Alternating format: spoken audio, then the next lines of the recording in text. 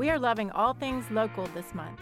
A good place to begin is a topic we all enjoy: local food and beverage.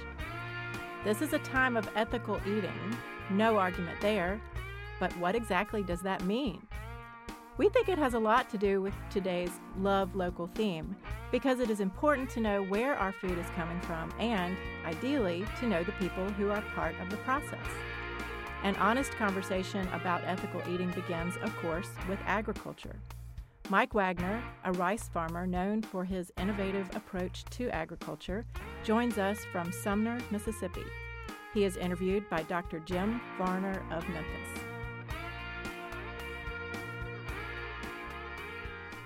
Welcome, I'm Jim Varner, and on today's podcast, I'll be speaking with Mike Wagner of Two Brooks Farm, just down the road in Sumner, Mississippi. In keeping with River City lifestyle theme for this month, which is Love Local, we'll be addressing eating local, stewardship of the environment, and sustainable agriculture. Mike, thanks for being here with us this morning. Thank you, Jim. Glad to be here. I'll toot your horn just a little bit as we get started. This past year in 2022, Mike was named Farmer of the Year in the state of Mississippi. I guess I'll follow up with asking, what were the criteria for that selection? And did you have a vote? I had no vote, didn't know it was going to happen, and I still don't know the criteria. We work diligently at what we do, and I guess it's been recognized within the industry in the state and the region. Right. Tell us a little bit about yourself, and then give us an introduction to Two Brooks Farm. I am a 10th generation farmer. They started in 1742 in the Shenandoah Valley. I think this year will be our 282nd consecutive crop in America, which may be the longest string in the United States.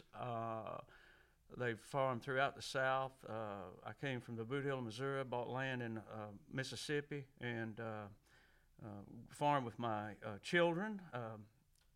Lawrence and Abby just gained a daughter-in-law, have a number of very valuable employees that have been with me for a number of years. We grow rice and mill rice. How long have you been farming in Sumner? How many generations is that? One. I'm it. That's it? I'm the first one. Neat. Tallahatchie County. Right. So I grew up in Memphis, and in proximity to Memphis, you have farms, and I've had some family members who have been farming, and it was always soybeans and cotton, at least in North Mississippi. Has rice been a staple crop for years, or is it more of a recent development? Well, relatively recent. It started in the 40s or 50s, probably in Washington County, although everyone claims to be the first rice farm in Mississippi. I'm certainly not. I started in 86, but it's been here for 2.5, 3 generations. Right. Again, rice is always, in the South we call it a side, and it's you can usually find it on just about any menu in the South, but it's competing with all the other staples that we have, whether it be baked beans or any other corn or grits or whatever. I think it's a basis for a lot of the foodways in the South, from the Carolinas to all across the Texas. I was just gotten back from California. It's in a lot of food bowls out there. It's 20% of the world's calories. It feeds half the world's people, and I think it's a very prominent part of a lot of menus around. People are a little more health conscious, I think, because of our sedentary lifestyles, but and so they want to kick the carbs to the gutter. But I eat about 4 or 5 spoonfuls a day, and I think I'm fairly healthy. Tell me about rice. I'm familiar with brown rice and white rice, and occasionally basmati rice. Are there other types of rice that you raise, or is it limited to those? We currently grow in 8 or 9 different varieties. We have long grain. We have 2 types of long grain, typical southern long grain. Southerners like loose cooking rice, generally not sticky rices, but we grow 2 long grains. We grow Missamati. We have a trademark on that. It's a basmati type, very high 2AP, which is the popcorny smell. We grow jasmine. We grow a red rice called scarlet. We grow a black rice called sable. have tipped off, and we have the analogs of those, the grits, and my kids grind flour on a grist mill, and we're blowing up some seed for arborio and sushi, so we'll have those on the market next year. Interesting. Rice grits. Tell me about rice grits, or I guess rice flour. Is that made in making bread, or what's that flour utilized for? Yeah, in the Carolinas they have recipes for bread. It's not prominent South. It's gluten-free for those that are challenged. It's great for making a roux. Any sort of thing that requires gluten-free, thickeners of any sort. The grits, when rice naturally has a fissure in it out in the field, some of the kernels will mill out whole. You hope a higher degree because they bring more on the market.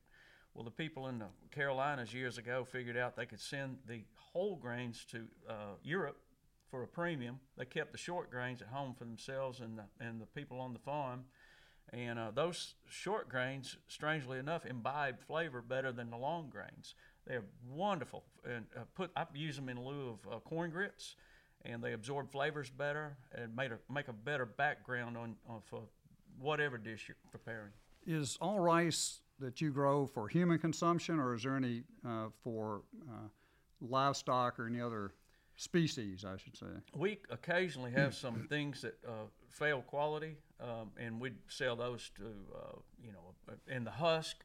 Strangely enough, cattle like rice husk, and if we have a plethora of half and 3/4, well, some of those end up in the cattle feed ration. And the rice bran is a natural deer feed, but some of that goes to a dear friend of mine who feeds out high-end cattle on his farm in Oxford.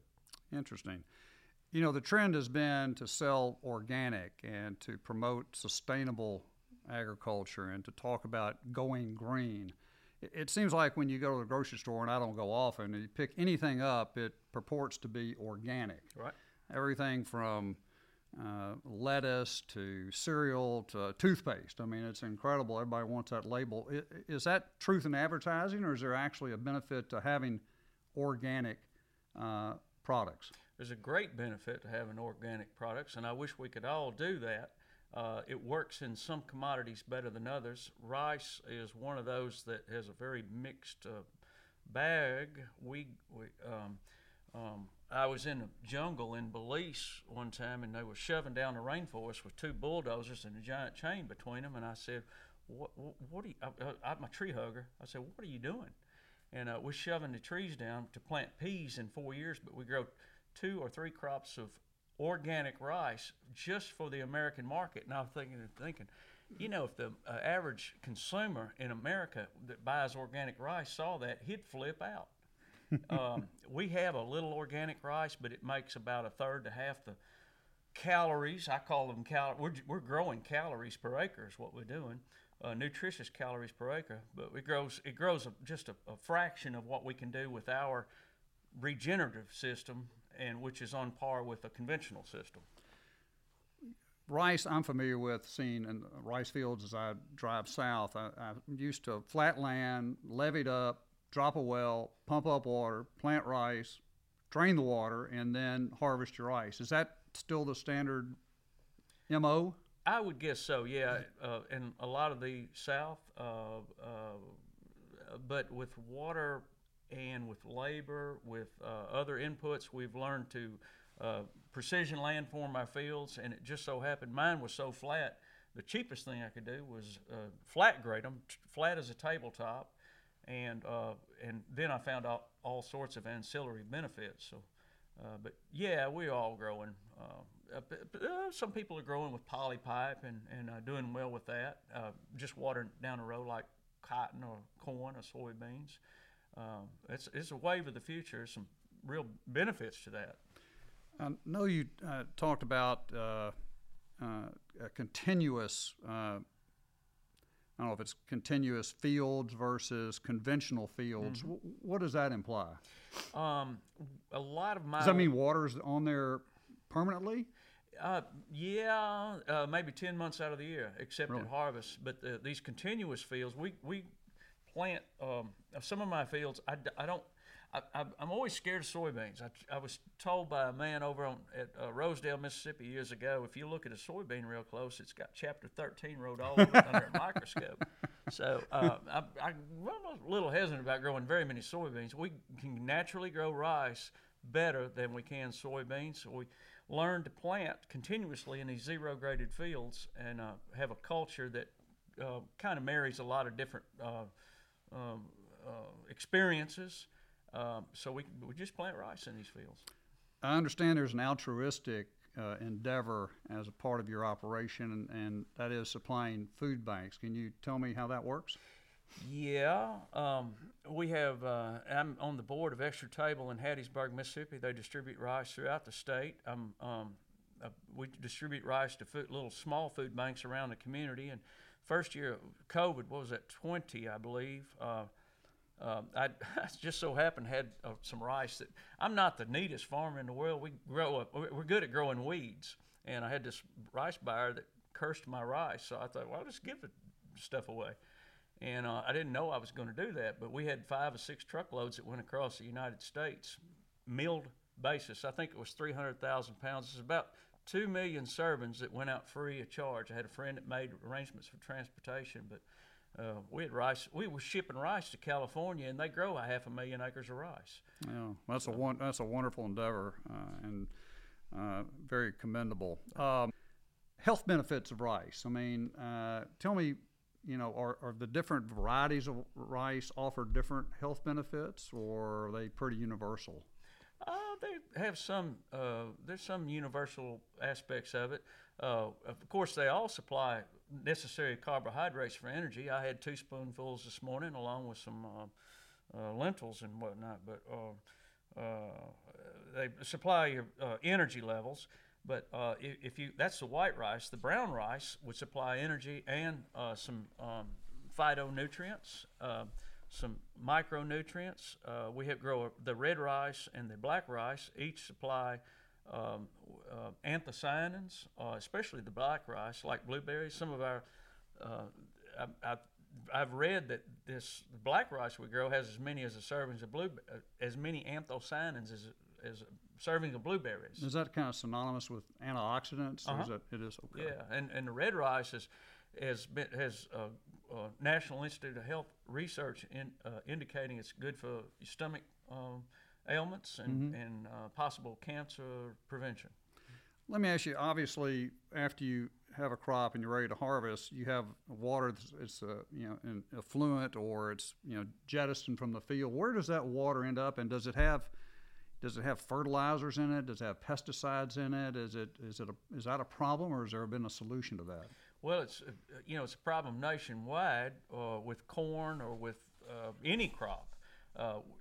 It's heavy with it used to be heavy with fertilizers, with sediments from your field, wash off erosion. Mm-hmm. These zero-grade fields that we have, we've learned to calibrate. The only fertilizer we put out is some dose of nitrogen, about a half a rate of nitrogen, because it's so full of the remnants of a waterfowl migration that.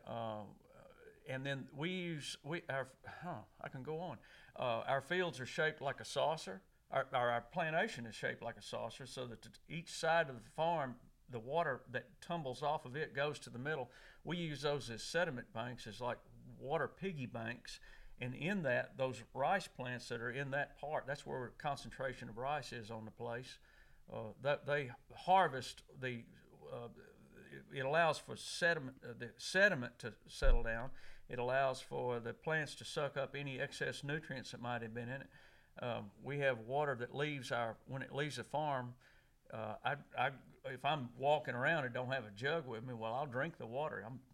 I'm very happy that it's clean.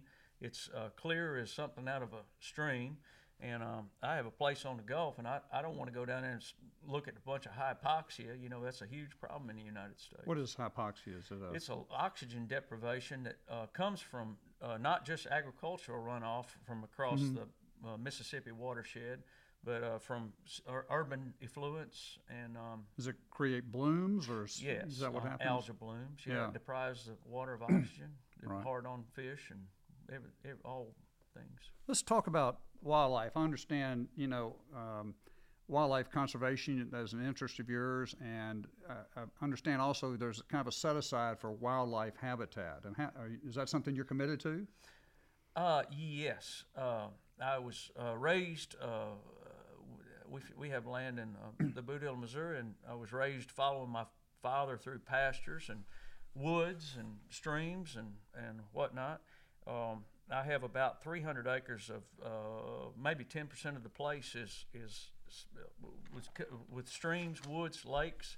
We have deer, we have eagles, we have all sorts of kind of macro animal life, and then out in these fields we have micro animal life. We have annelids, we have things that feed the crawfish. The crawfish like the rice straw. There's a lot of Gulf birds that you don't normally see that fly up and take residence for a portion of the year in our fields. We have pelicans.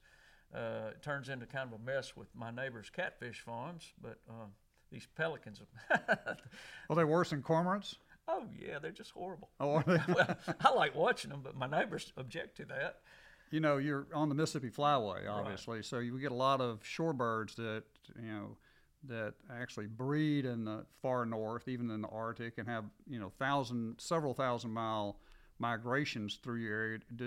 Does some of this wetland serve as stopover rest points for these birds? And I would think it would be the case. It certainly is, and some of them winter here, and if we have a relatively mild winter, and it's kind of a reverse in the summer. We have things come up from the Gulf that take residence at certain times of the year. Right, that's interesting.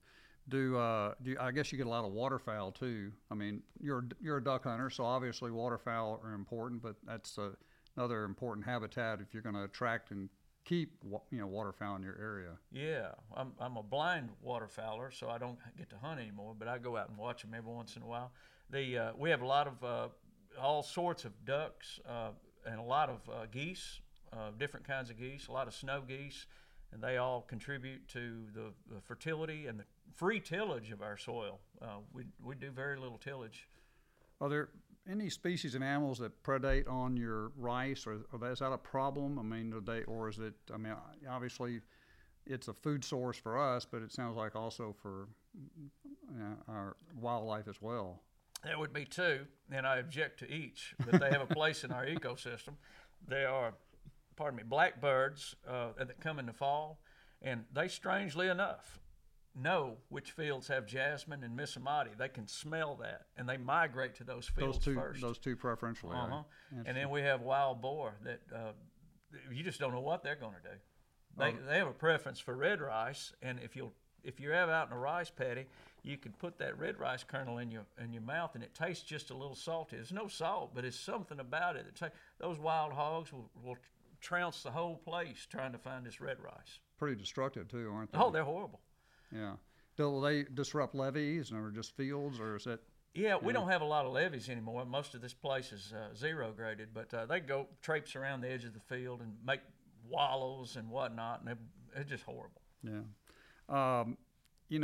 I'm envious, like a lot of people who work indoors all day, somebody that can be outdoors, and I would guess that, whenever I am outdoors, I'm an avid birder, so I enjoy that, but there's got to be a spiritual side to being outdoors and being connected to the land and being engaged with your family in this. Can you say something about that? Well, I'd have to meditate just a moment. It's all I know. I live in isolation. I work in isolation. My only people I'm really around is today. It's you and lovely hostesses. But I can study what part I play in God's kingdom all day long, and it's very spiritual.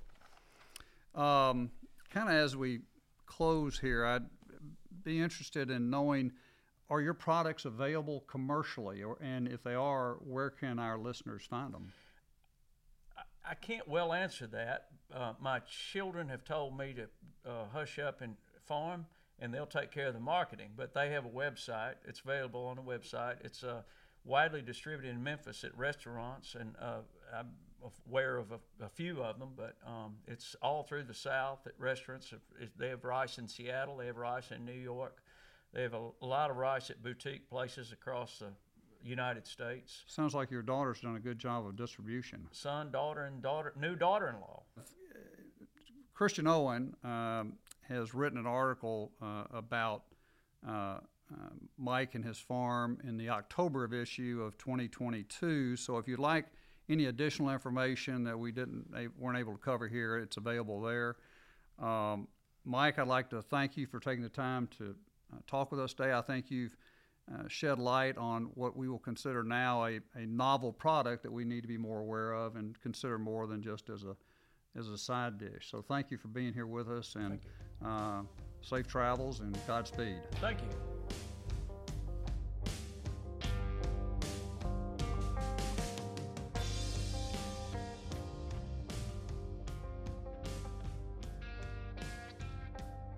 Next, Christina McCarter will speak to ethical eating from a different angle. She is the owner of Feast and Graze. Christina is a true foodpreneur. She is interviewed by River City Lifestyle's publication manager, Kit Garrett.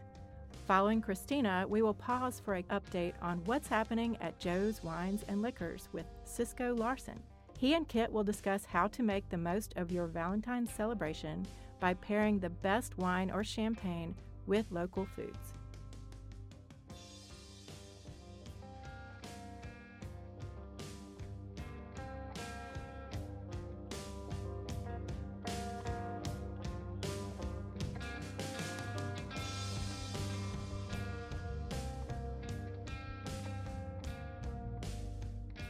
Today on Southern Trace, one of our guests is Christina McCarter. Welcome. Hey.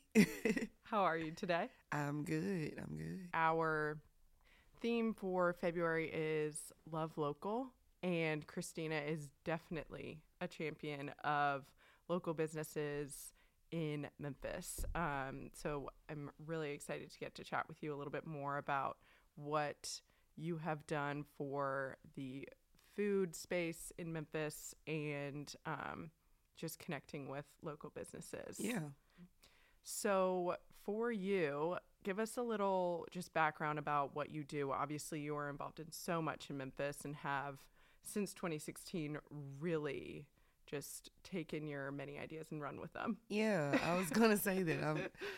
It's crazy to think that it's been 7 years of food entrepreneurship, which I think I was calling myself foodpreneur before it was more widespread. Now people kind of understand what that is, because when I said it at first, people were just like, what is that? Right. I'm like, it's a person that only focuses in the food and beverage industry. Early on, I just knew that was my niche. I love food. I love going out to eat. I love connecting with the chefs, the bartenders, the staff, everything about it. So I knew I wanted to stay in that community. 2016 is when I started with city tasting tours and just completely fell in love with everything Memphis. I wanted to share my love with the people coming in town, the locals here.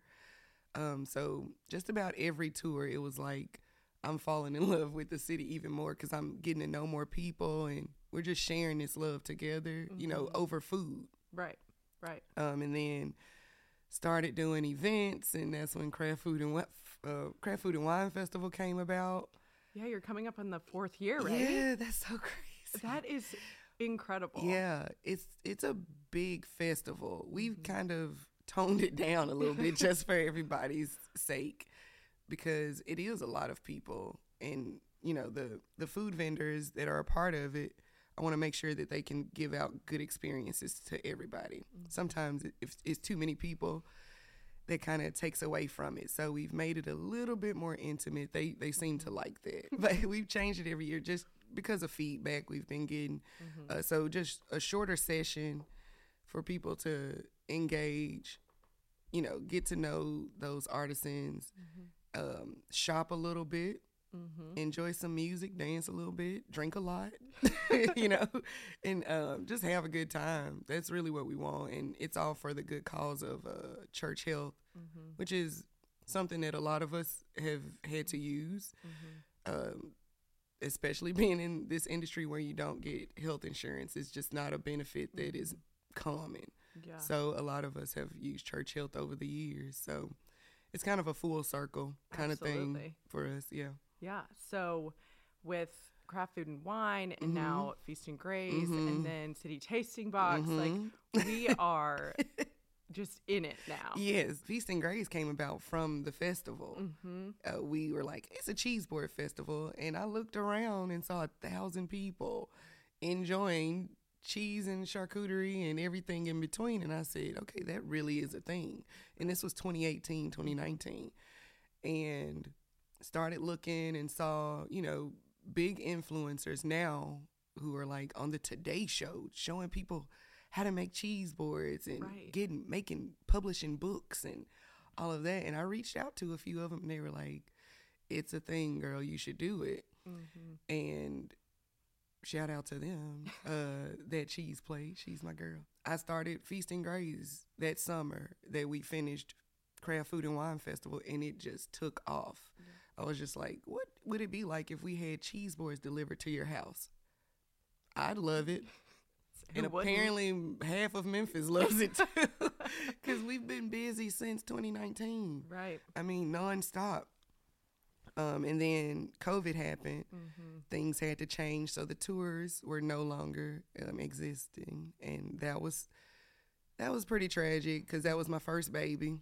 But I talked to my friend Lisa Brown one day and was like, what if we put some stuff in some bags and, again, delivered them around to people?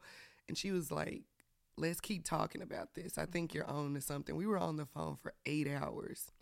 And City Tasting Box came, and at 8 hours of us talking, we went from a bag to a box and a box to shipping it around the country. We went from local to nationwide in 8 hours, planned it out, got Maya Saini in real early to help us design basically the whole brand. Wow. In a few weeks, we had everything done. And I went from being just like helpless in the food and beverage industry to really feeling like, okay, we can help again during a time where everybody needs it. And it kept a lot of us going because we were definitely hitting that like decline, oh God, what are we going to do? What are we about to do? And that just gave people something to think about, something to keep their mind going, be creative again, and still take some time to rest too, because that was a big part of COVID, was realizing like we do work too much, and just get creative in a different way. And it really created a different income for people. Got featured in Forbes, and I know, I saw. We thought it was a joke. We really, when she called and told us, we were like, who? Forbes, like the Forbes, or is this like a off-brand Forbes or something? No, we did a interview with them twice, and it was life-changing for sure. Yeah. And you were featured in New York Times early on too, because you made that pivot quickly. So quick. Yeah, March till July, it was changing up every week on what we could do. Yeah. And how did you feel like COVID, and since COVID has changed your connection with local businesses, and especially now that you have a brick and mortar, and how do you feel like that's really changed since then? It has, but it is nice to see it kind of coming back. It's a new norm for sure, but I think that it's really getting back to the way it was. People are really wanting experiences again. People are wanting to be in person and see who's cooking, see those connections again, because you can eat. Of course, we eat every day, but to know what you're eating, who you're getting your food from, that just adds to the storyline of like why I'm here, why I chose this restaurant. Right. Right. That level of connection, I feel like, is very unique to the food and beverage space. And Memphis is so good about that. Like a lot of people use, local things in what they're cooking.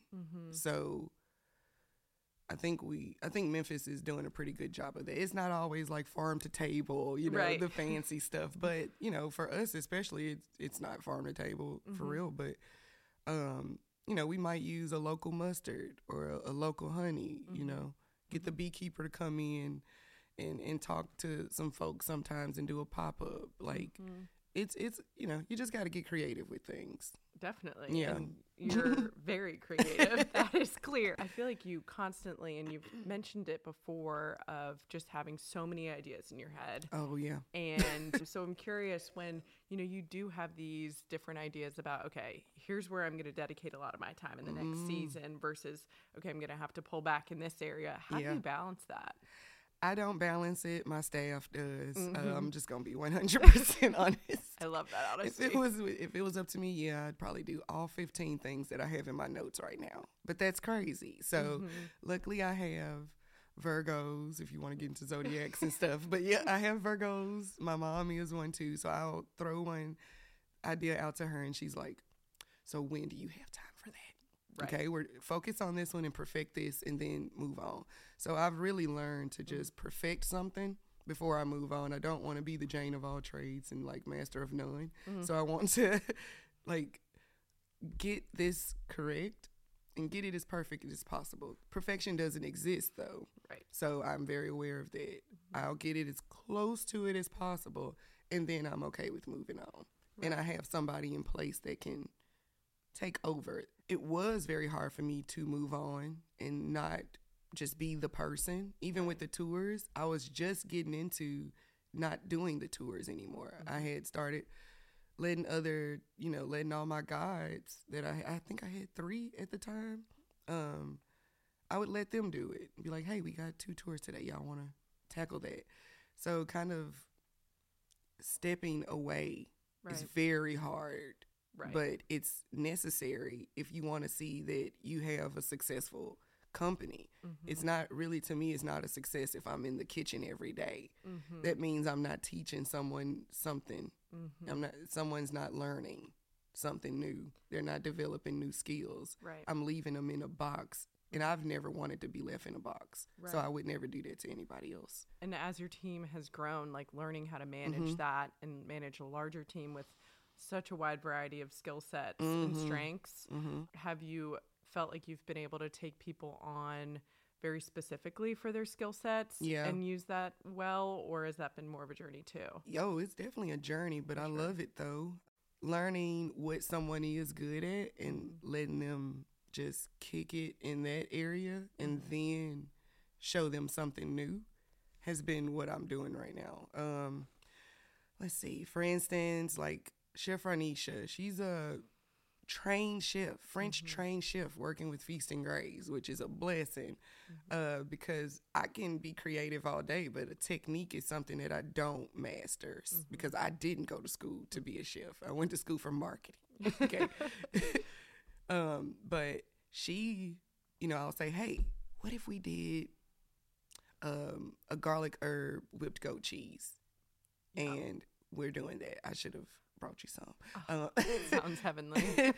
And I'm like, okay, I think this and this would go good in there, and I know what it would pair well with, but I might make it one way, and then she makes it a different way, and I'm like, that actually works better. And then we take her way of doing it, making sure that we can still simplify it and strategize it, to where anybody can do it. So what we're doing now, because we want to franchise it, so what we're doing now is making sure that anything we do is something that a 16-year-old can do. Okay.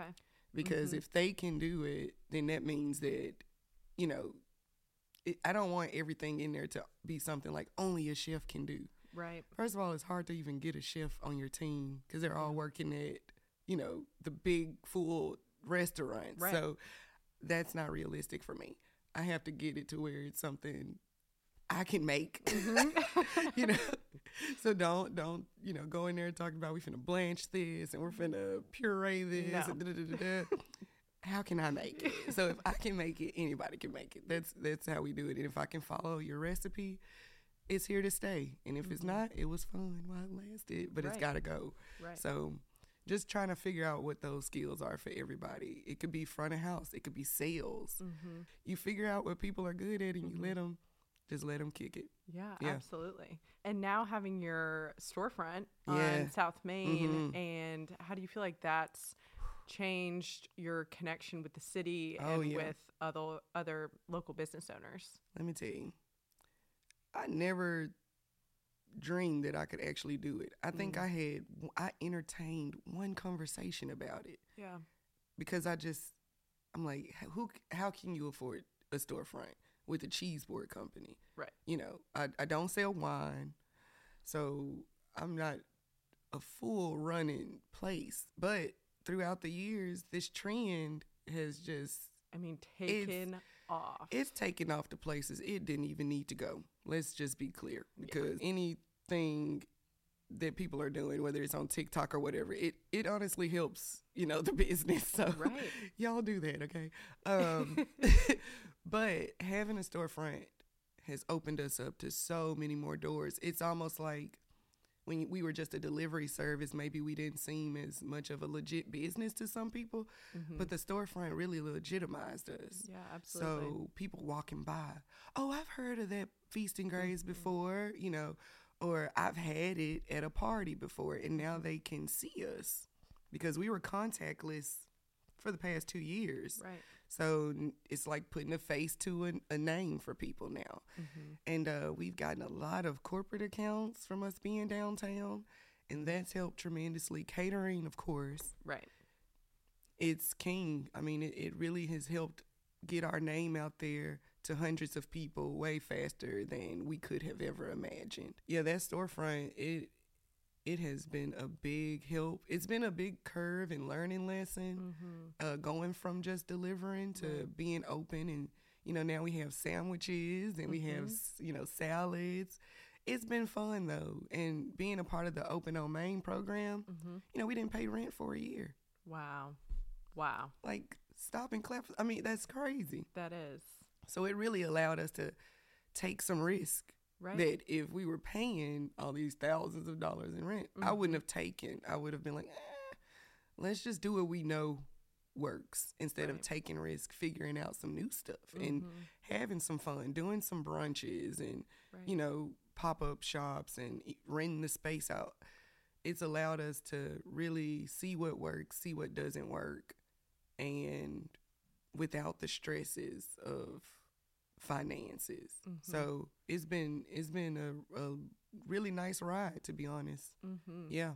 And it's also with your brand and the connection I feel like you have to the city and with people, and having a place where people can gather and you can host events and people can be like, oh, I actually went in there and got a sandwich and I want to use this as a venue for my baby shower. Yes. We just have way too much fun at work. We have so much fun. We play music, outside. I love it. So people love that. We'll see people walking by. They'll be dancing, like walking down the street, and we'll be like, we love being down there. It's a lot of fun. And then like being, we're next to McEwen's and beignets. Some of our like main friends, we call them now. We're like, we're part of the downtown community. So we go there sometimes. We go Bar Dog. Love Bar Dog. Lord Jesus. We got to stop loving Bar Dog. And where else do we go? Oh, Maciel's, Lord. Yes, we go there a lot too. I think that's very unique. Like that doesn't exist everywhere, where you can have those open lines of communication, that collaboration almost with other small businesses. Like that is pretty unique to Memphis. Oh, it is. It is for sure. I can't think of one chef that I couldn't call and be like, hey, what you think about this? Without them, being honest. Or I love when they come to the store and actually like eat our food, like the food journalists and stuff come in. I'm like, I'll text them later. We try not to stare at them like while they're eating. I'm like, was it good? Oh, it was delicious, or it was like my favorite meal this week or something. I'm like, ooh, okay, we're doing good. We're doing good. Absolutely. That's so good. I mean, I feel like everywhere I look, it's just people who have loved your products. Oh, that's so loved good. what you've been doing in Memphis, and now beyond Memphis too. Mm-hmm. How do you feel like with City Tasting Box? How do you feel Yeah. like that Memphis kind of communicates in that form? Like how people receive that? Has that been well received? Yes, it's been so well received. We were very overwhelmed with it. How we thought, like, it would just be people here. Mm-hmm. Then you realize, well, it's people that are homesick. It's people who know that their daughter lives in Seattle now, so they're going to send her a box of goodies, because they know that she loves Memphis. Or we had people for a while, too, just saying, every time I come to Memphis, we eat so much good food. And they were just buying it. They didn't live in Memphis at all. They just loved the city so much and our food that they just wanted to buy something else, from Memphis. So, yeah, giving people that taste of Memphis all over the country, I don't have words for that, because I just never thought that would even be something that I would be doing. And just knowing how that's helped so many of our vendors continue to expand and continue to, like, have that hope that what they are doing and what they are putting out is good stuff. Right, that's so validating. Yeah, the gratification of it is just it's so good. It's just so good picking up the products, like, or calling them and being like, we need 200 bags of popcorn, girl. Like, and they're like, oh, yeah, like, we love that, doing that kind of stuff and getting in Forbes. It wasn't just me and Lisa that were featured. It was everybody. Like, ooh, I think 2021, yeah, lots of tears. Just joy, though. Joy, because we didn't know where that was going to take us. And then when we got a glimpse of it, that's all we needed, was a glimpse of, like, oh, okay, we can really do this and, help a lot of people and help ourselves with entrepreneurship. It's been good stuff with that. It's been good stuff. And y'all have had quite the 2022. Yeah. Seriously. I saw what y'all posted on Instagram of a highlight of all the boxes, the grazing tables. I mean, thousands. Yeah. And for people, thinking back and thinking about people who were maybe like, how are you going to open a storefront selling cheese boards? And it's like, well, here are the numbers. Exactly. Now. Okay, what I am doing is very different. And I do need to be more, out there with what I'm doing.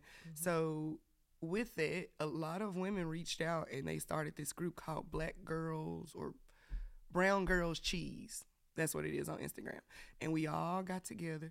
They started this long thread, and we all shared, our struggles, our challenges, our successes, our triumphs, joys, whatever.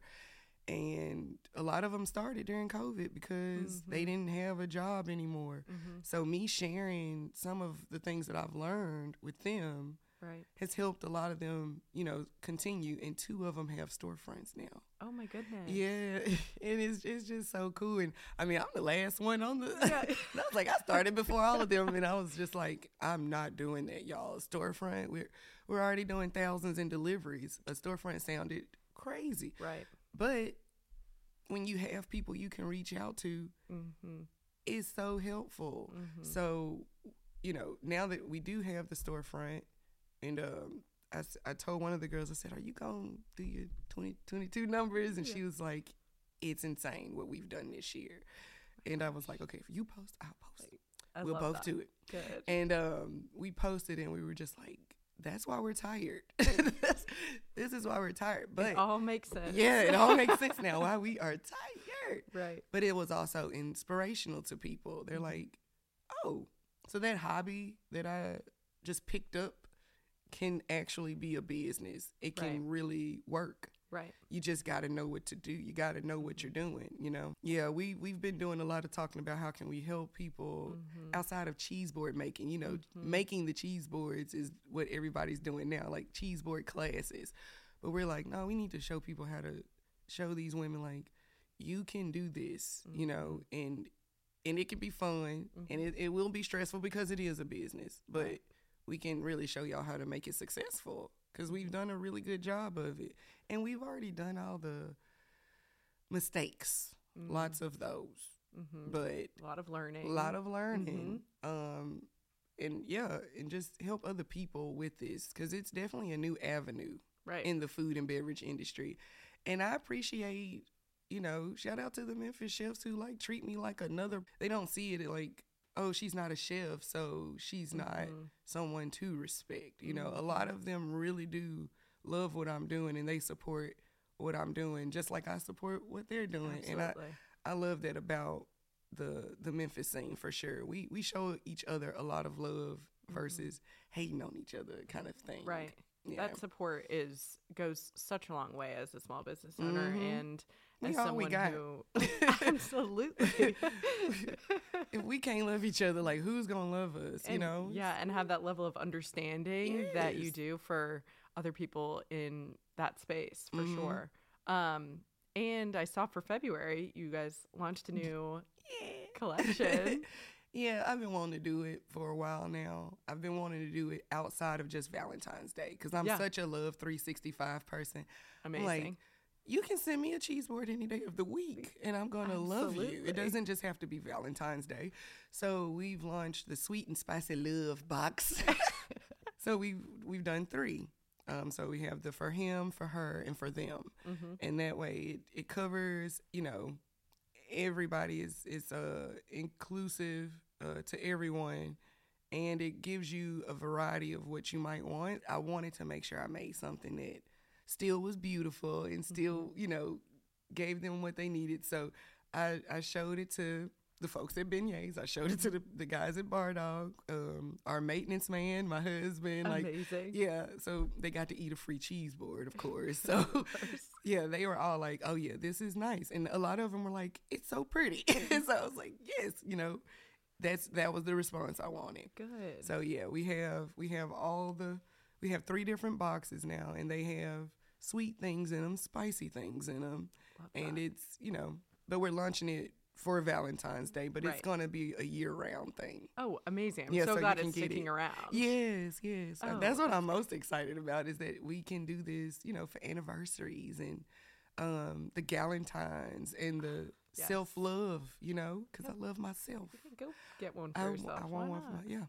Yeah. Love that. Yeah. Awesome. Well, Christina, it's been so great chatting with you today. Yes, this is fun. Yeah, thanks for coming by. Thank you. All right.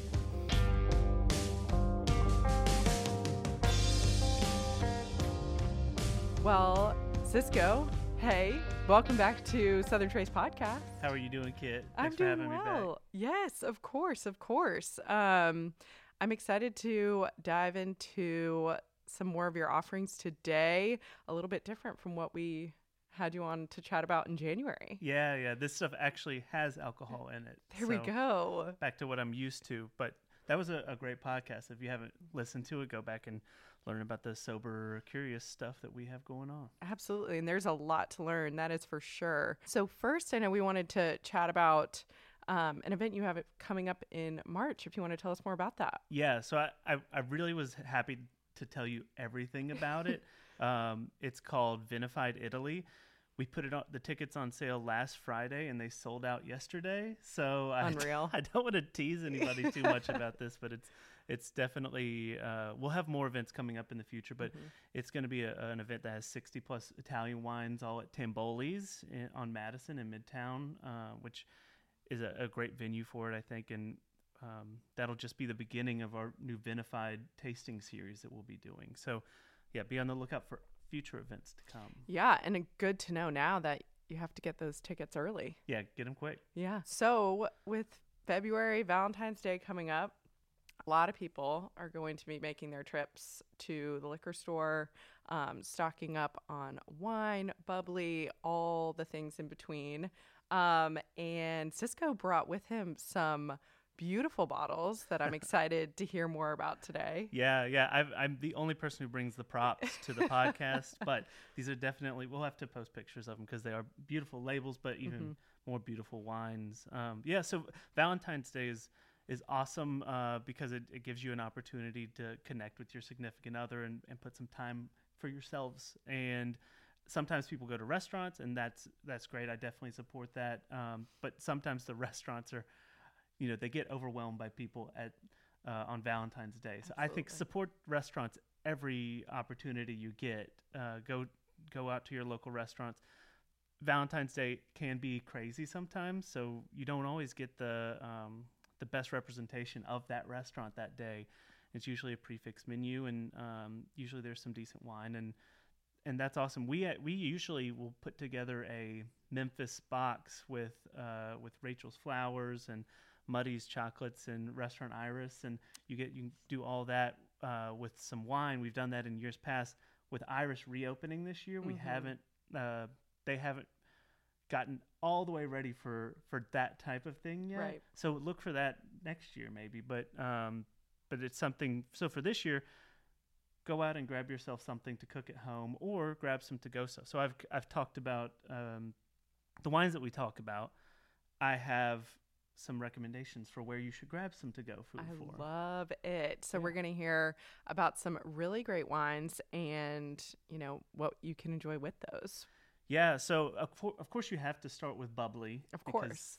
people don't drink enough bubbly. That's just the truth. Like, you should be drinking bubbly, just like you should be supporting your regular restaurants all the time, because it's just fun and makes things more fun. It's lifting, just like the bubbles inside. So festive. So festive. Yeah, Yeah. right. Like, how much bubbly did you drink during the holidays?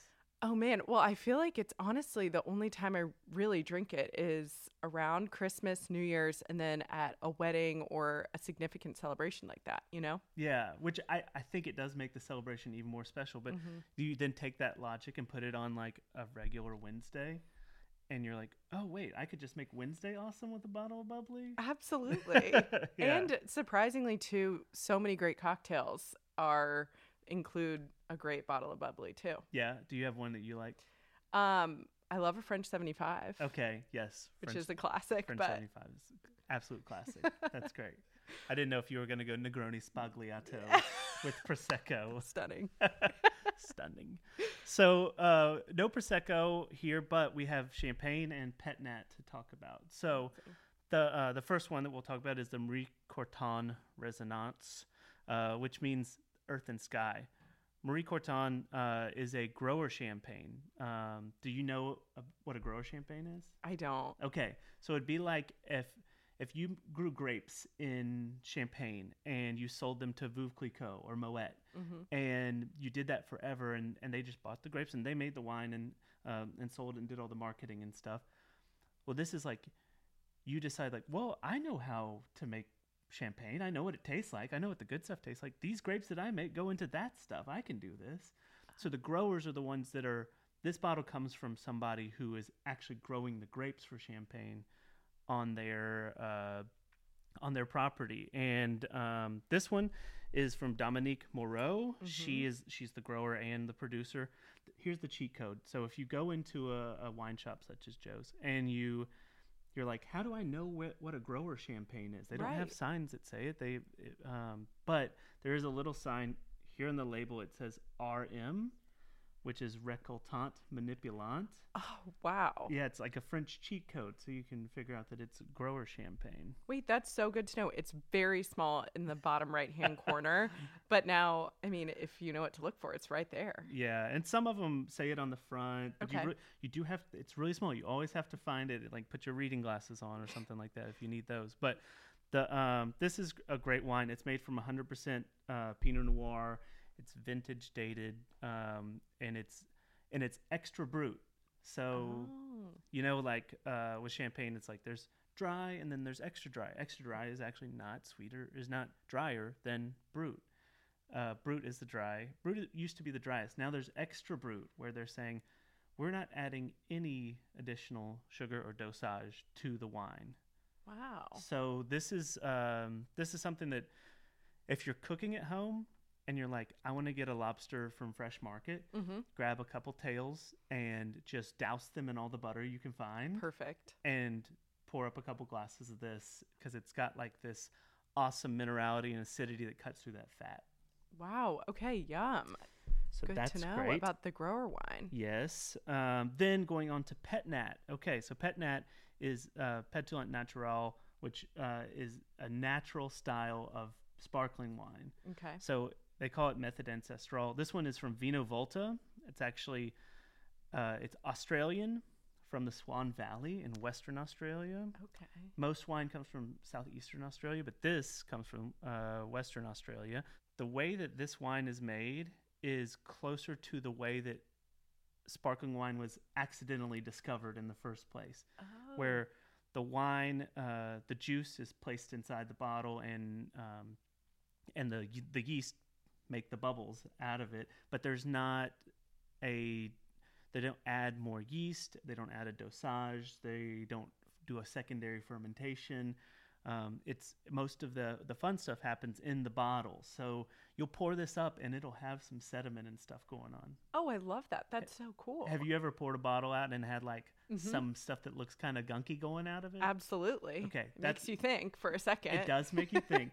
That stuff is totally fine. You can drink it or you can let it settle down and not drink it. But it's not going to hurt you. It's just natural stuff like yeast and grape pumice and stuff. Got it. And I noticed that these are bottled differently. So what is the difference between having something like this on top versus the traditional cork that you see? Great question. So this is like a beer bottle cap on top of Right. this. The reason is because of the method that they've used to ferment it. This is a lot less pressure inside the bottle. So you just pop the cap off of this. It's still bubbly, but it's not the same as when you pop a cork out of a champagne bottle and Right. it's like it's trying to get out. Right. You're scared you might injure someone. Yeah. Yeah, we could do a whole podcast about how to safely open champagne and saber champagne and all that. But yeah, don't saber bottles of Pet Nat. Saber your champagnes because the way that the pressure helps with that. Okay. But yeah, this is a rosé. So we picked rosé because obviously it's super fun for Valentine's Day to go with the theme, and it's fruity. It has like mulberry, raspberry, but still has some of the creaminess that you find in sparkling wine. Oh, I love that. That sounds so good. Yeah, I drank that last night actually with India Palace. We did like a big spread of India Palace. Yeah.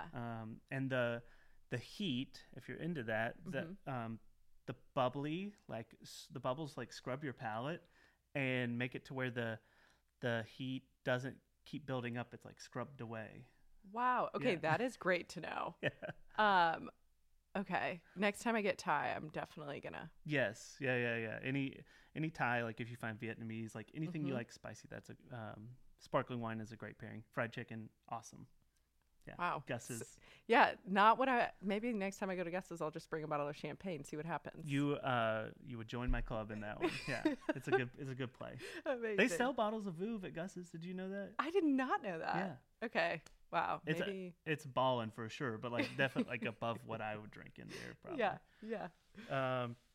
So then of course, if you don't want to do bubbly, there's plenty of awesome still wines to talk about. We have, of course, red wine. People love reds. Yes. Do you like red? Love.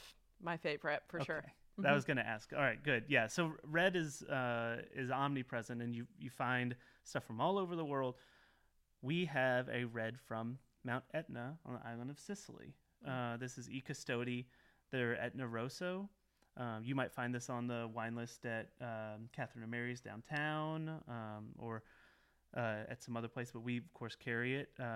Talking about prices, of course, before I forget to mention that. This one's $43.99. The ones we talked about before, the Marie Corton Champagne is $60.99. The Vino Volta Grenache Rosé Pet Nat is $30.99. Okay. And so this Etna Rosso. Okay, did you watch any of White Lotus? All of it. Okay, great. So this is from Sicily, the island that show is filmed on. Amazing. So you like, there's scenes filmed. When I'm watching, I'm like, what winery are they at? I have to know. Oh my gosh, the iconic scene with Yeah. the four of them at the. We have to know. We have to know. I know, because I want to drink that wine. I don't want to recreate that, but I want to. Not the drinking vibes, part. just the No. wine. Yes, yeah. The wine is vibes enough for me for sure. So this is from Mount Etna. So they don't actually visit Etna, but you see it erupting in the background constantly. Yes. Okay, so this is like the differences are like it's higher elevation, so it goes from like cold to warm very quickly, unlike island Sicily where it's very temperate Mediterranean. And also it's like growing wine on the moon. That's basically what it's like with the volcanic pumice and everything. Wow. Okay, so it's the soil is volcanic. Yeah. Yeah. Oh, very cool. Yeah, and the word prized lava flows comes to mind when you're talking about Etna wines, and I'm like, that is just crazy. I didn't know the real estate was like that. Wow. Okay. Very cool. Yeah. So this has been 6 years in a bottle. Their current vintage is 2015, so it's because they really care about making sure their wine is ready to drink when it comes out.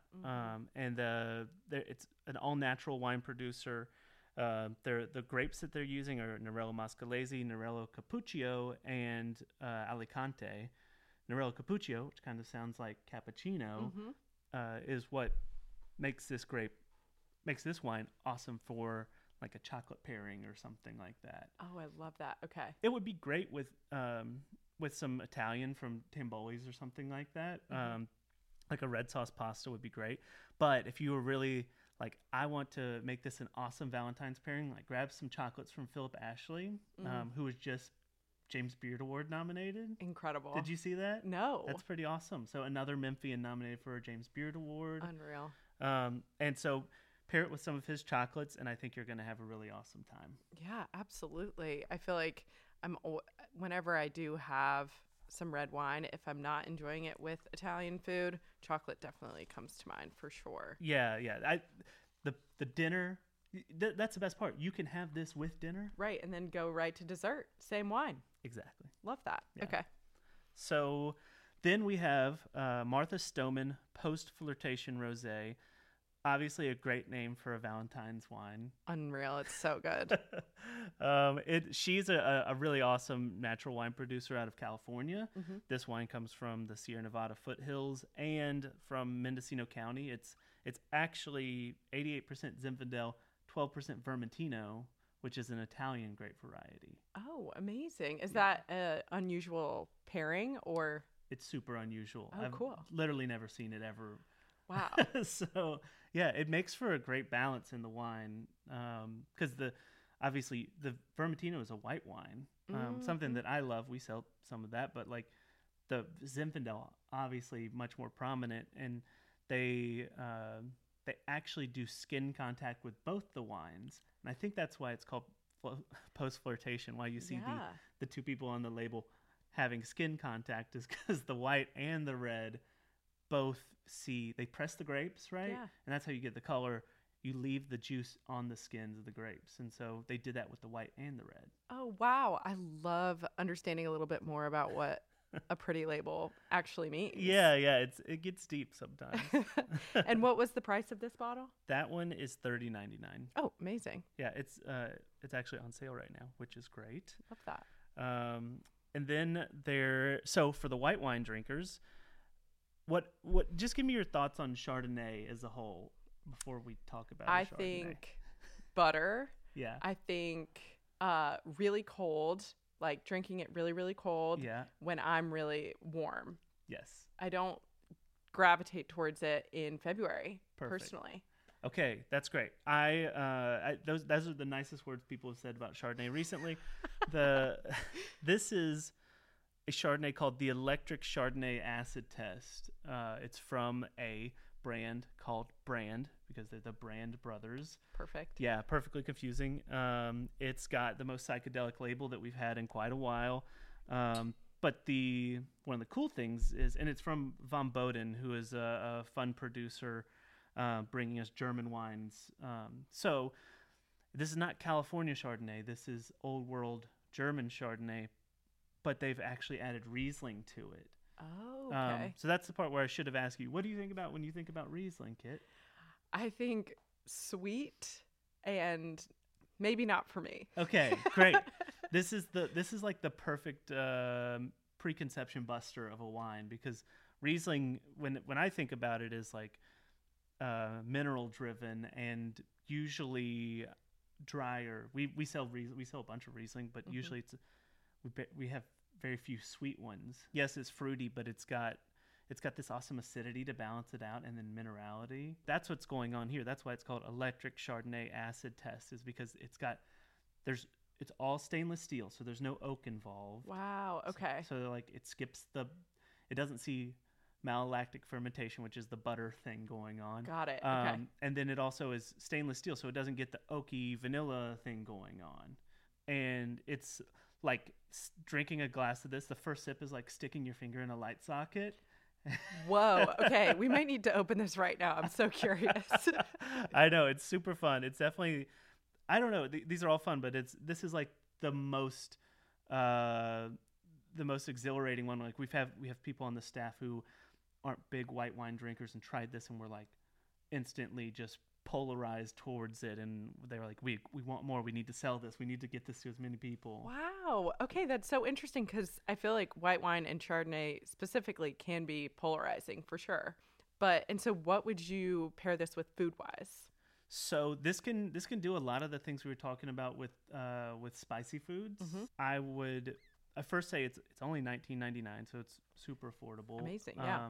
And then I would go to Tuyin's, which is the old Saigon Lee. So one of the sisters that ran Saigon Lee. Did you ever eat there? No, but I've heard. All right. So I grew up with like a Sunday Saigon Lee spread at the house of just like all the to-go stuff open, and you just like, it's a family meal type of thing. Yes. I wasn't drinking wine then, but my parents were. They were drinking Chardonnay, actually, but it didn't taste like this. And I think this would be an awesome pairing with that, because there's fats and there's noodles and starches and spice, and it's all like that goes really well with that. Oh, good. Okay, wow. And if you are like, hey, do I want to drink it, or do I want to give an awesome gift? For sure. So there's so many other things you could go with, but I think that this is a really great segment that would be a really good Valentine's Day. Yeah, absolutely. And we covered such a wide variety of pairings too. So if you are going the takeout route for Valentine's Day, or any other day, or just a weeknight, it's so good to know that I can pair a bubbly with some fried chicken and some hot chicken, and it's going to help me out a little bit. Yeah, it's going to help you out a lot. Okay, good.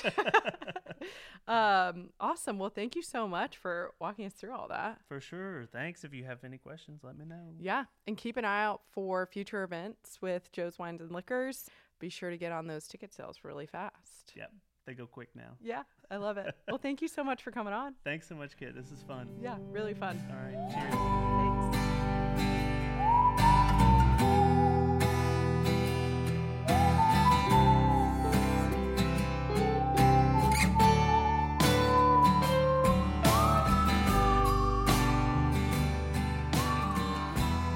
And don't go anywhere. We will change the mood a bit in our third interview with founder and owner of LP3 Builders, Laurinus Petrauskas, who also goes by LP.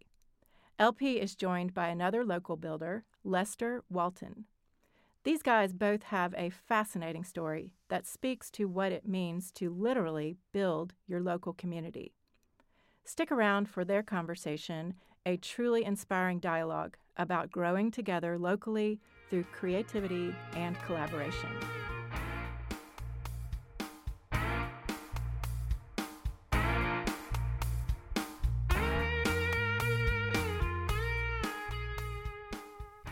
We are celebrating local businesses with a guest who specializes in collaborative local development. The design-build team of LP3, based in Memphis, does not only work in a traditional contracting capacity with lots of happy interior designers, homeowners, and businesses, they also seek out collaborative forms of development.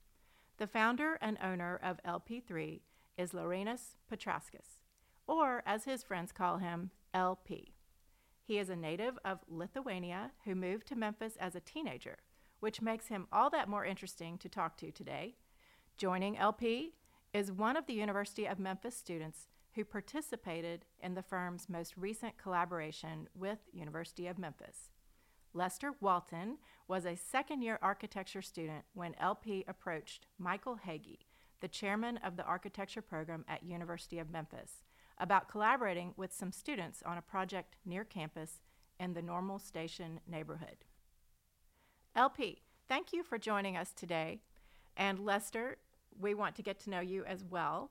So who wants to go first? Thank you for having me, Christian.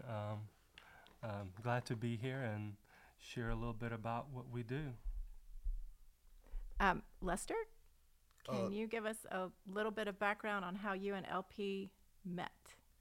Yes. We met during my second year at University of Memphis, and I kind of met LP like outside of the schooling, so to speak, because we would have critiques in class, and then I would come. LP was willing to sit with me after class and also critique my work as well. And trying to with him being so as experienced as he is, he was able to give me a lot of great insight on like what a home should look like and what's his take on everything. So he was great on that. Now, I might be hopping around a little bit, but I kind of want to know a little bit about how LP3 came into being, because as you said, we all know he is an experienced contractor with a lot of background. Did you learn your trade in school? Did you learn it working with a mentor? What is your school and work background leading up to the formation of LP3? Well, I've graduated White Station High School in '08, and after finishing high school, I went and became an airplane mechanic. However, soon after, I realized that building was probably my more passionate. I was more passionate about buildings and renovations, and I bought my first flip home in 2011. Just slowly, redid a small house, 2-bed, 1-bath house, renovated it, and sold it. And I was hooked from then on. Flips became additions, new builds, and then even infill development. Everyone listening is definitely wondering how you got to Memphis from Lithuania. I would guess I'm just another American dream chaser. My father moved to Memphis 26 years ago. I came when I was 13, 20 years ago, 33 now. And mostly spent my time in Memphis and have grown to love Memphis and just see a tremendous opportunity here. Well, you have accomplished a lot for age 33. Lester he's a pretty young guy as well, but I think he's done a lot for his age. Can you tell us a little bit about yourself? Yes. Great to be here once again. Thank you so much for having me in LP. Just to tell you a little bit about myself. I grew up in Memphis, Tennessee, the northern part, in the Raleigh-Frazier area, and it's low-income neighborhood, and just going about life is any common young child from the environment, just trying to see what do you want to do in life. So that brought me to the University of Memphis, and I always knew I wanted to do something with building, but I didn't know what particularly. So what I did was I went to Southwest for a couple of years, because it was like a program going on where the first 2 years were free at Southwest. And that brought me over to the University of Memphis in the architecture program, because that's what I took at Southwest as well. And with being in the architecture program, it's a lot of hands-on work and a lot of tedious work and a lot of hours that you have to spend as an architecture student. And one of the great things about University of Memphis architecture program is you get to work with real clients, such as LP himself. And LP, and I would say if I had to pick a defining moment in my academic career, it would have been when I met LP, because from then we would be critiqued in class, but LP was willing to talk to me after class as well and give insights on projects we were working on, and that kind of opened my mind up to like, well, that I want that to be my career as well, because LP then took me in as a mentor and started to teach me everything, and he held back nothing. I mean, it was great. And right now, this is where I'm at today. Okay. To be fair, I mean, I do think you were doing some house renovations when we first met, correct? Yes. And you still working on that, and now I think you're again graduating to building new homes too. Yes. Again, infill development, and Roselle Ansdale is one of them. What other neighborhoods are you doing? So the Raleigh area over off James Road. It's pretty. They got like a lot of development going on right there as well, especially on Highland.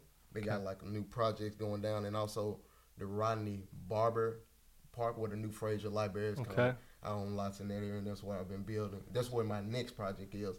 But so you've acquired lots and yes. You've designed homes Yes. to go on these lots, and you're in the process of actually building and infilling these lots, correct? Yes, absolutely. I see.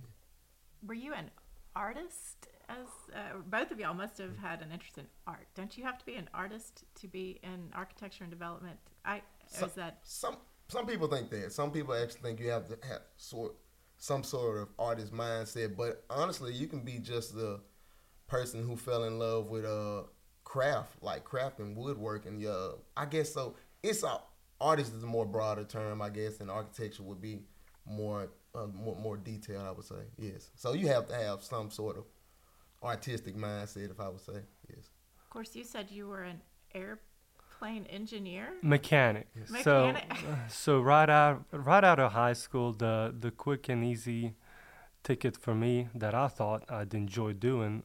I loved aviation, so my first step is just go to Tennessee Tech and became a licensed airplane mechanic. It's hands-on, working on jet engines and airplanes and avionics and all that stuff. And it was very technical and very engaging, hands-on. I think that's what I enjoyed about it. However, after graduating, I quickly realized that I think my talents would probably be better invested in real estate. As 2011, we were coming out of the '08 crash. I think there were still a lot of great deals to be had back in 2011 that I purchased and, fixed up, renovated, and resold for a little bit of profit. But, that's how I got going. And that was a part-time thing at first, one house at a time, and slowly, just gradually built up. So what was the original mission of LP3? What were your goals, and was collaboration and mentoring up-and-coming students like Lester, was that an original plan? Just kind of getting in this business myself and learning a lot of lessons myself.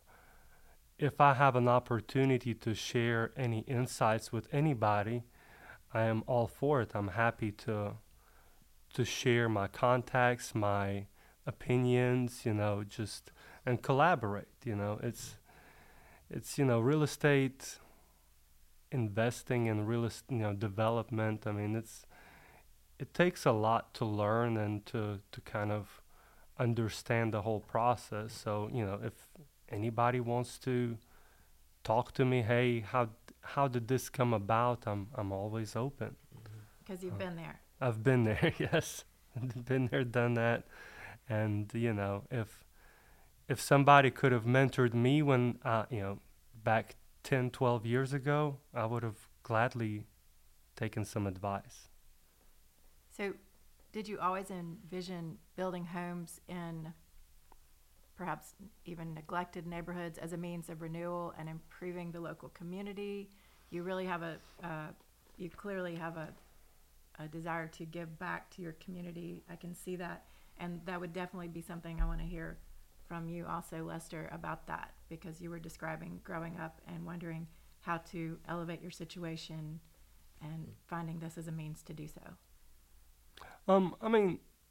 I think I've always enjoyed city infill. I love the core of the city of Memphis, and all the amenities that we have here, and just seeing the potential in some of these empty lots in the neighborhoods that they're great. They just maybe haven't seen as much attention as other neighborhoods.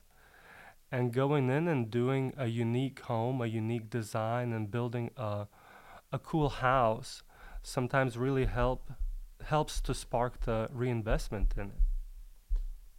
And so, Lester, you were talking about your upbringing, your childhood, and how you were looking, what careers would fit best. What motivated you to choose architecture? my number one motivation was my family.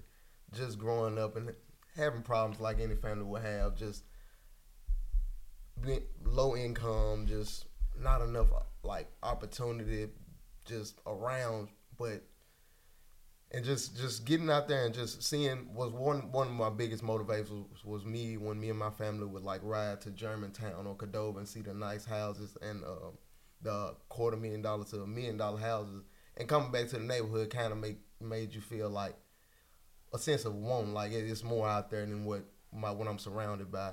Do you have a certain style of development, architecture, and that you gravitate towards? Absolutely contemporary and modern. Yes, that's what I respect all the styles. I respect the historic styles, the traditional styles, but contemporary modern is more my take because it just added some sort of flair to a neighborhood that most neighborhoods do not have, unless it's just a detached from the inner city and just placed in somewhere. You don't really see that in the inner city. So contemporary moderns is the style I'll always be with. How do you blend that contemporary modern into an area that has, an older look, traditional, anyway, and when you're blending it into an area that doesn't already have that present, how do you do that? Is it with materials or what's your process for doing that? Yes, it goes down to materials, roof lines, like gables, hips. It's all about taking the context of the neighborhood. So you're not just, especially when you're building in these neighborhoods, you don't want it to just look like you just just placed it here. One thing that LP is very great in is he was willing to talk and actually talk to the neighborhood. A lot of people don't do that. A lot of people come in, they buy the lot, it's my lot, I own it, I do what I want. Not LP. He comes and actually talks with the neighbors. He invests his time in the meetings. He provides refreshments for the meetings, and he's very easy to talk to. So, but when you're building in these neighborhoods, one thing LP does well, he pulls from the context of the neighborhood. So if his houses using double gables, he'll implement double gables. He'll implement the materials. He's not trying to come and take over anything at all. He's respecting what's already there and implementing it with a more creative style, so to speak. Yes. But I do think I'll add to that. I think it's important to be respectful of the existing neighborhood, but also try not to copy the buildings that are there. If we have an opportunity, if we have a lot that's up for infill, we need to build a house today, what a house today needs to be and needs to look.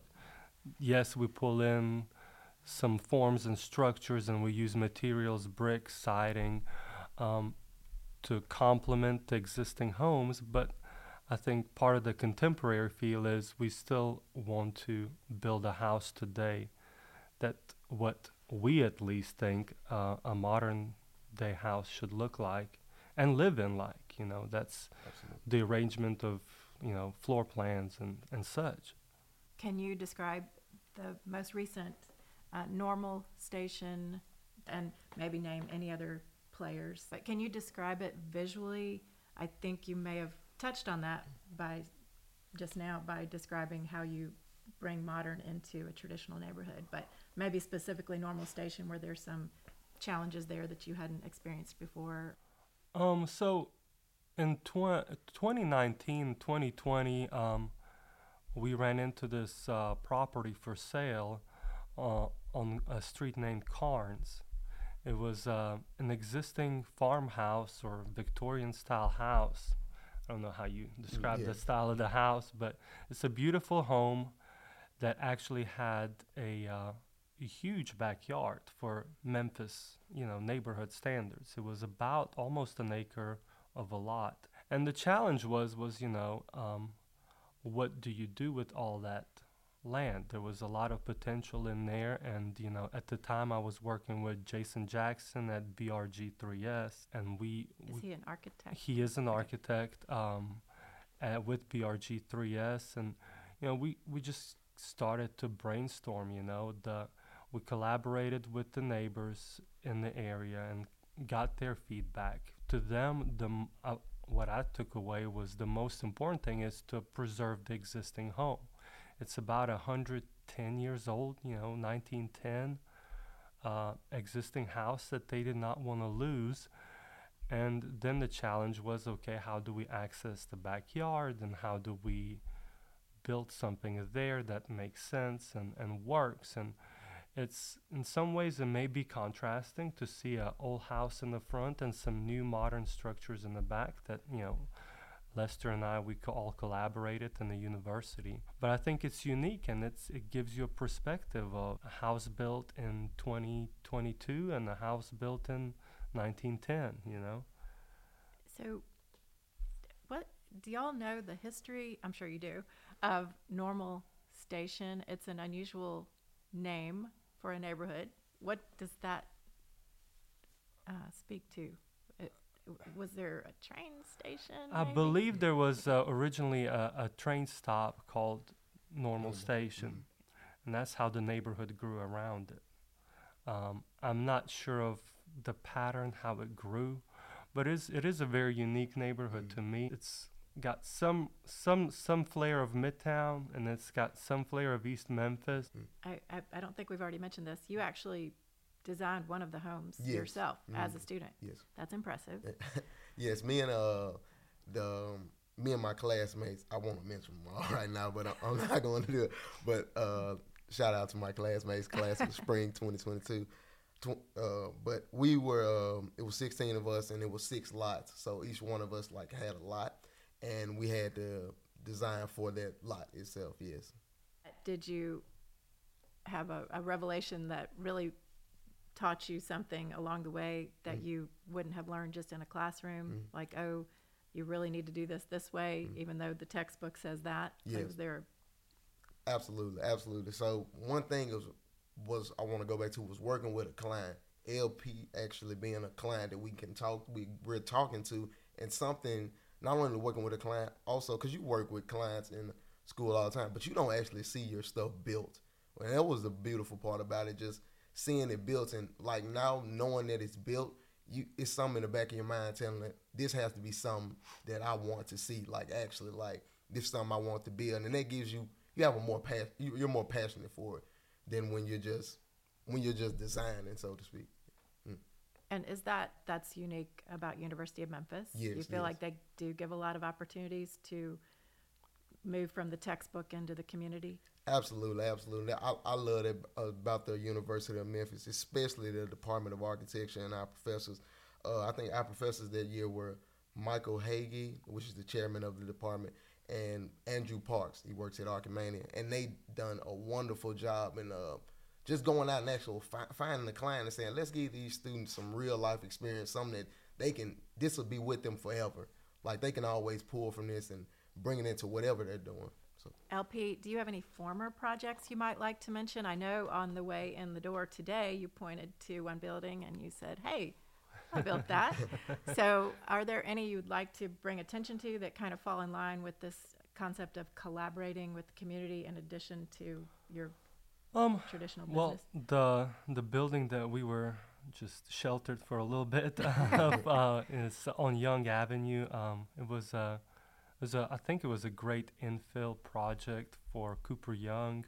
It's a 5 attached townhome that is a modern design, but it also gives a nod to the neighborhood. We worked with Cooper Young in the exterior facade and using reclaimed brick on the exterior to blend in as well as create a modern new space, living space. I think what I look out for is anchors, what we call in the city. Anchor points such as, we have Cooper Young, we have the Liberty Park, the event center coming in. I think those are attractors that bring people in, and if we can redevelop the lots, the empty lots in the neighborhoods around those and improve them, I think that's a plus. Carnes, University Village, that development we did with Lester, that's also a no-brainer. You have the university, you have Highland Row, which is coming up, all the little commercial strip. So it's a great neighborhood, and it's really walking distance to University and Highland Row. So why not infill that land and make it, nice and useful, livable?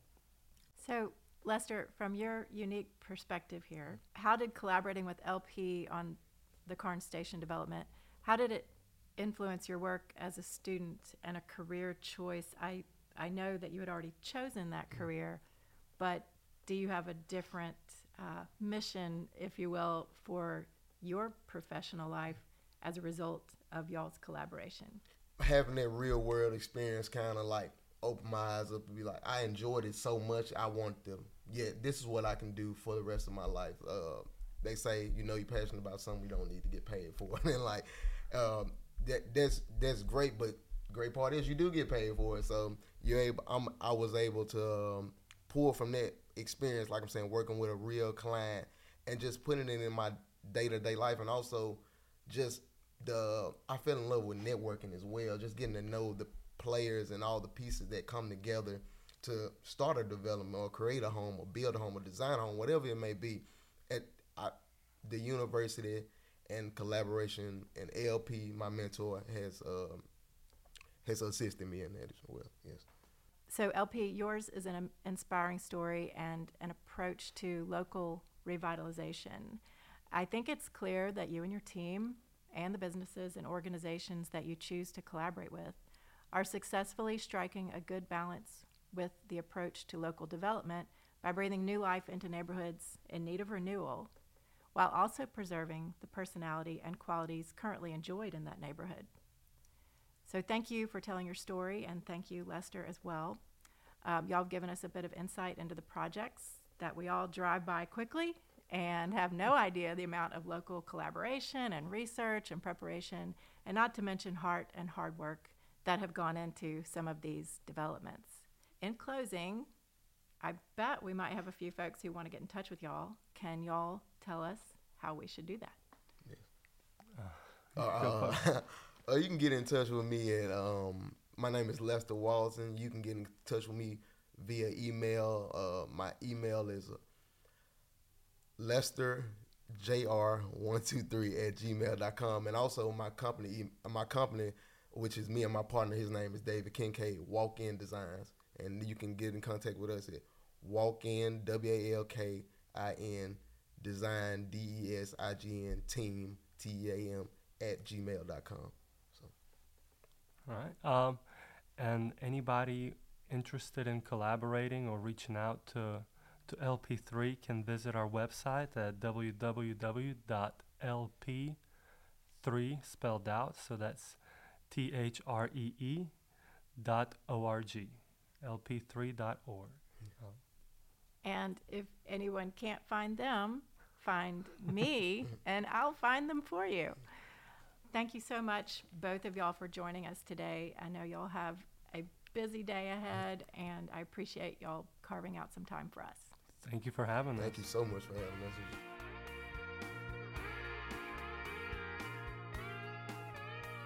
Thank you to Mike Wagner, Christina McCarter, Cisco Larson, LP, and Lester for a stellar podcast episode about ethical eating and building community. All coming to you from the Young Avenue Sound Studio in Memphis, Tennessee. Get in touch with our guest today directly or let us know and we will make the introductions. Our contact information is included in your monthly issue of River City Lifestyle. Next month, let's get together to talk about the home. Until then, have a lovely local month.